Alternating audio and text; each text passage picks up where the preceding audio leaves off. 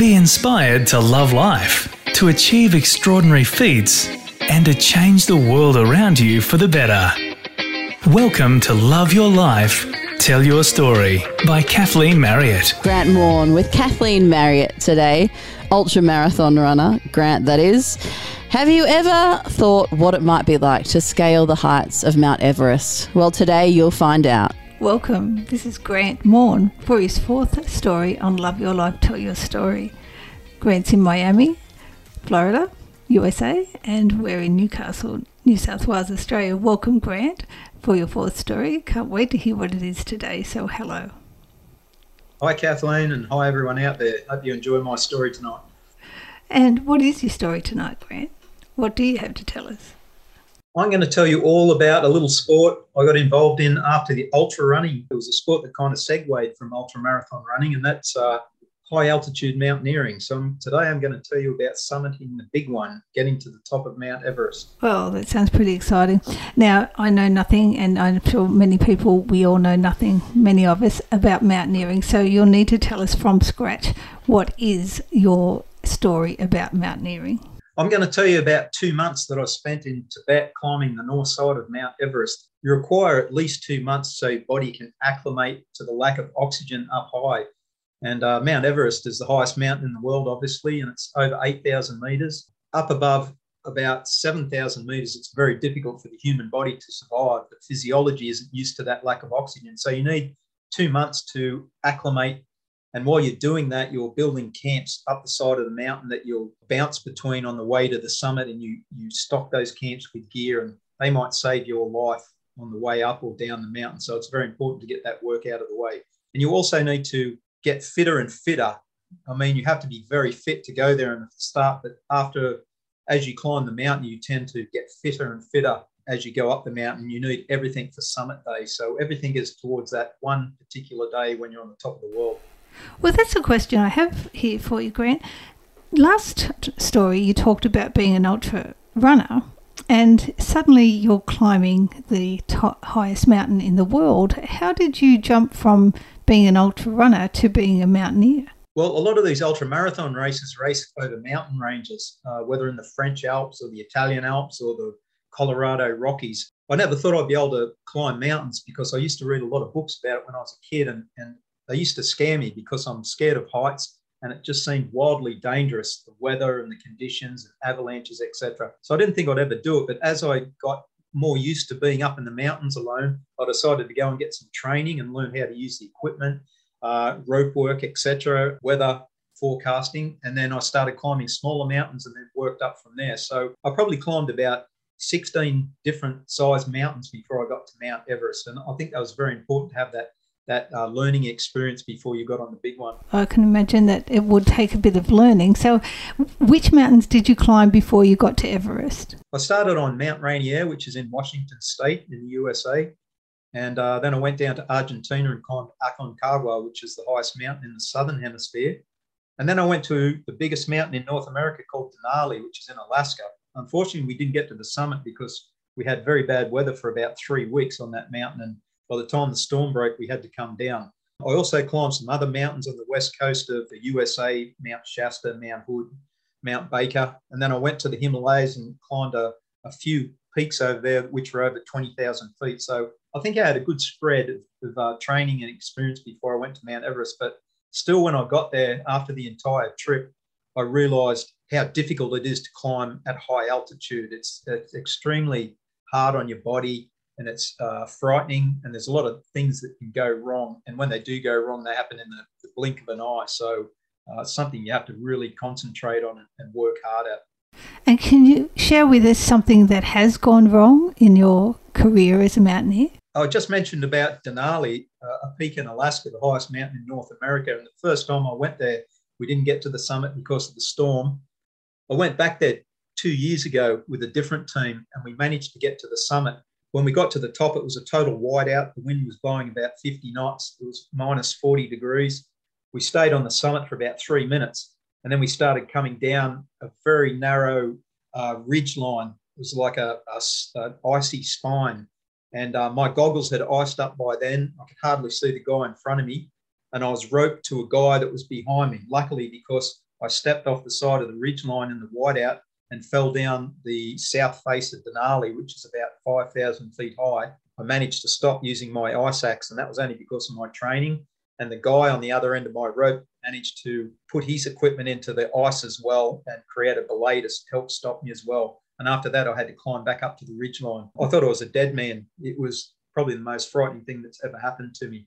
And lucky it all ended up well, and I can tell you about it now. But at the time, I wasn't sure whether to cry or what, because it scared the life out of me. And how do you recover and continue climbing after that? You know, it's like the old saying, if you fall off a horse, you should get straight back on. I've always tried to do that when I've had a mishap in my life, just to get over it, because I know fear is an incredible barrier for people to get through. And it's the way that you handle fear determines what the outcome is sometimes. And I've been in some dangerous situations where I thought I might have lost my life on a number of occasions, whether it's sea or on mountains or on motorcycles. I find after the initial adrenaline rush, the first thing I do before that adrenaline disappears is get back into it, just so I can clear my mind and deal with the fear. So you have the same analogy. If you fall off a mountain, you get straight back on the mountain. Yeah, well, after the fall, the only way I could get back up to the ridgeline was by myself. The other guy couldn't haul me up the rope, so it was up to me. It was either give up and fall or get back up there. And then once we got onto the ridgeline, we still had to get off the mountain in a horrible storm. So really, I couldn't just sit down and expect the others to help me, because in high altitude mountaineering, it's very difficult to help someone that's incapacitated who can't help themselves. And a lot of the times on big mountains, it's an unwritten rule that you just leave the person there because it might kill other people trying to help them. So basically, it was on my own back to get down off the mountain. And I didn't want to let my team down or put them in any more danger. So I just got to it and put the fear aside and went down. Are you from a company that wants to connect with thought leaders from across the globe? Featured on the Love Your Life, Tell Your Story podcast? Email kathleen@kathleenmarriott.com.au. I think this has been a common thread through your 3 stories prior to this story, that you've been able to keep that self-preservation and this mindset that you can stay within yourself and survive through very tough conditions by staying self-focused and push yourself through, that you can really concentrate at the time and yet stay within yourself. It's quite a skill. You know, it's not something that everyone can do, and I wasn't even sure if I could do it, because I'm like everyone else. I get terrified. In fact, sometimes lying in bed late at night, I think about some of the things I've done, and I think, oh my God, I'm such an idiot for trying it. But obviously, it's the curiosity and the will to go and have a go at it that makes me go and do these things. But most times with fear, I'm going to tell you a story real briefly about how I deal with this. When I first learned to scuba dive, there was a young girl that taught me how to dive, and she said a lot of people get uncomfortable underwater with all the equipment and claustrophobic and that. She said, whenever you start feeling fear, first thing you do is you take 3 really deep breaths. And that's what I've done ever since then, ever since I was a teenager when I learned to dive. And in all these situations, a lot of the time it comes down to how you breathe. And I've read a lot of different things about Navy SEALs and soldiers and all sorts of people that go through these difficult and scary situations. And a lot of it comes down to how you breathe. You have to get the CO2 out of your system, and you have to get fresh oxygen in, and that helps your mind deal with what's going on and focus and put things aside that you know will be detrimental to the outcome, and just focus on the positive stuff to get to the other side. And we're back to these common threads that I keep hearing and you'll keep sharing with us, is the curiosity, the tenacity, and then you keep saying that you listen. So you've had coaches all along, and you've listened to the wisdom from those wise minds that you share, and you're keeping these important, but somehow they're tidbits that you've kept along, but they're extraordinarily important tidbits, keeping the CO2 out and the oxygen in. They're small but very important pieces of information that have saved your life. And I think that's something that you're sharing with us now, these small but important pieces of information. So when we go back to your climbing of Everest, these pieces of information must have been extraordinarily helpful to climb a mountain peak such as the big one. Yeah. And the surprising thing I found climbing Everest, once you get above 26,000 feet, it's called the death zone. That means there's not enough oxygen to support your physiology and your body's actually dying. It's consuming itself. And I noticed a lot of people up there, you become very primal. It's all about yourself because you're the only one up there that can look after yourself. And a lot of people that die up there is because they get into a situation where they can't help themselves and the other climbers can't endanger themselves to help you as well. So it's like dog eat dog. And the way I've seen people act above 26,000 feet up to the summit and back was very, very primal. And I thought that was interesting psychology, but I understood it. And I understood the fact that some people have to be left up there because they can't be helped down because they can't help themselves. So when you're up there in that situation, you really have to think that you're the only one that can get you there and you're the only one particularly that can get you back.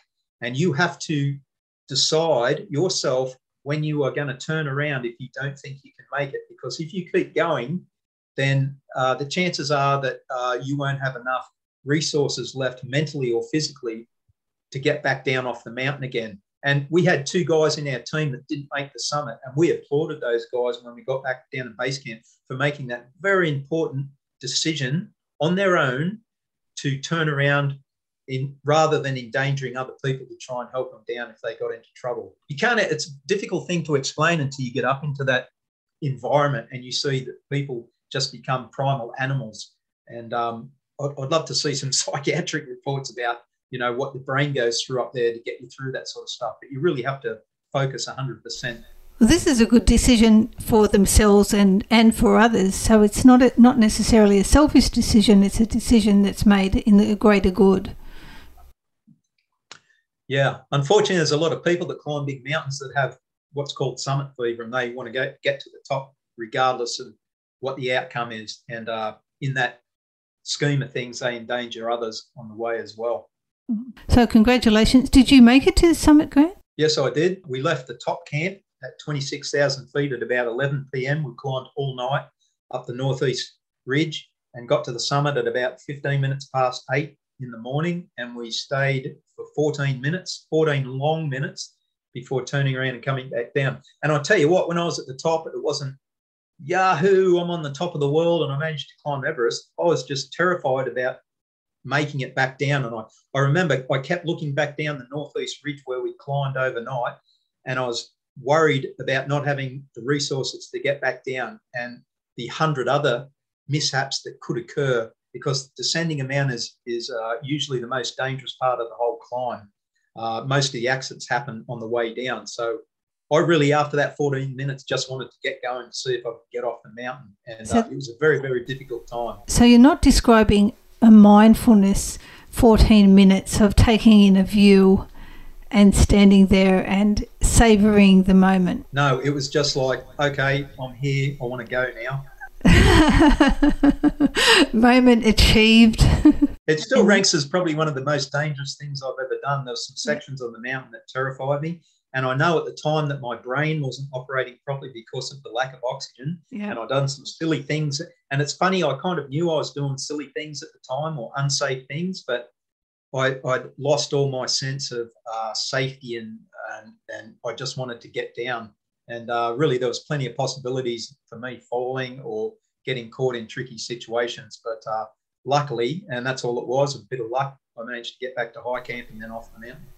So are you explaining a observer part of the brain and then a conscious part of that observer? Yeah, it's very, very interesting. And I've experienced it a number of times when I know that my mind isn't functioning properly, but I know it inherently that my mind isn't functioning properly. And this happens sometimes when you have hallucinations from sleep deprivations when you're running some of these ultra marathons. You can look at something in the bush and see an image or a picture, and inherently you know in your brain that it's not real, but you're seeing it anyway. So it's this total disconnect between opposite sides of your brain. I'm not sure what the explanation is, but it's very, very interesting when you're standing there going, I know I'm seeing an apparition and I know it's fake, but I know my mind's doing it. The other side of my mind knows that it's doing it. So there's awareness, there's a visual hallucination, but you're still having the hallucination. Yeah, wonderful parts of the brain operating in different sections, and you're compartmentalising. Want to keep the conversation going and connect with like-minded positive people, changing our world for the better? Be inspired by fellow changemakers and join our closed Facebook community to keep the conversation going. Search Love Your Life, Tell Your Story now. This experience, you obviously came down, and then afterwards, how did your body cope? This is an interesting question too, because after I got back down to base camp, and it was a long trip back to Florida through Kathmandu, and in the months that followed, I found that I had a lot of mood swings. I was moody. I couldn't sleep properly. I'd have nightmares. I also realised when I was away for that couple of months, my fingernails and toenails had hardly grown, and my hair had hardly grown, and I put that down to lack of nutrients and minerals and that. But I remember afterwards, someone said to me that I exhibited some signs of PTSD, slight signs of PTSD, probably from fear and overwork and exhaustion. And so much cortisol and adrenaline going through your body. Yeah. But it took me 2 or 3 months before I felt normal again. And I'm not embarrassed to say that. That's just my physiology and my brain dealing with the experiences I had up there. All those corticotropins. So here we have you recovering. So the question I'd like to ask you now is, would you do it again? You know, I'd go and climb some big mountains again. I don't think I'd go to Everest again because, you know, I've already done it. If I'm going to put in all that effort, I might as well go and climb a bigger mountain. The year after, I got offered to go on a team to K2 in Pakistan, which is K2 is the second highest mountain in the world. I gave them an absolute no on that because that mountain terrorised me. That's a totally different mountain from Mount Everest. It's a scary piece of granite. But I have other ambitions to go and climb some more peaks for sure. Some of the skills I learned on Everest, you know, I'd garnered all those skills from all the mountains leading up to that, and I got to put them all together on the climb on Everest. And then I climbed Denali afterwards as well. I'd hate to see all that skill and experience just dissipate before the end of my day. So I'd definitely like to go back and do some other mountains. Well, Grant, it's extraordinarily impressive, and we thank you so much for sharing your story, not just this story, but the other 3 stories. And it's so inspiring, and I can promise you from this listener, I will never climb Everest. But I am impressed and in awe that you did. So thank you very much. It's obvious you love your life, and I'm so glad you shared your story with us. So congratulations on your achievements, and keep going, keep loving your life, and keep doing the amazing things that you do. It's wonderful to have you in the world. You know, great talking to you. And I like to tell people, you know, I like to keep my life full, and these are things that I do that I imagine in my mind and wonder if I can do them. And that gives me the motivation to get out there and have a go and to see if I can do them. And that's how I lead my life and love my life. Well, curiosity, tenacity, persistence are your key things that I've picked up here. And also the other thing today is that you take wisdom from others. So wisdom we will take from you, Grant. This is only part of our story. To hear the rest, leap forward to the next podcast and give us 5 stars wherever you listen. Love Your Life, Tell Your Story by Kathleen Marriott.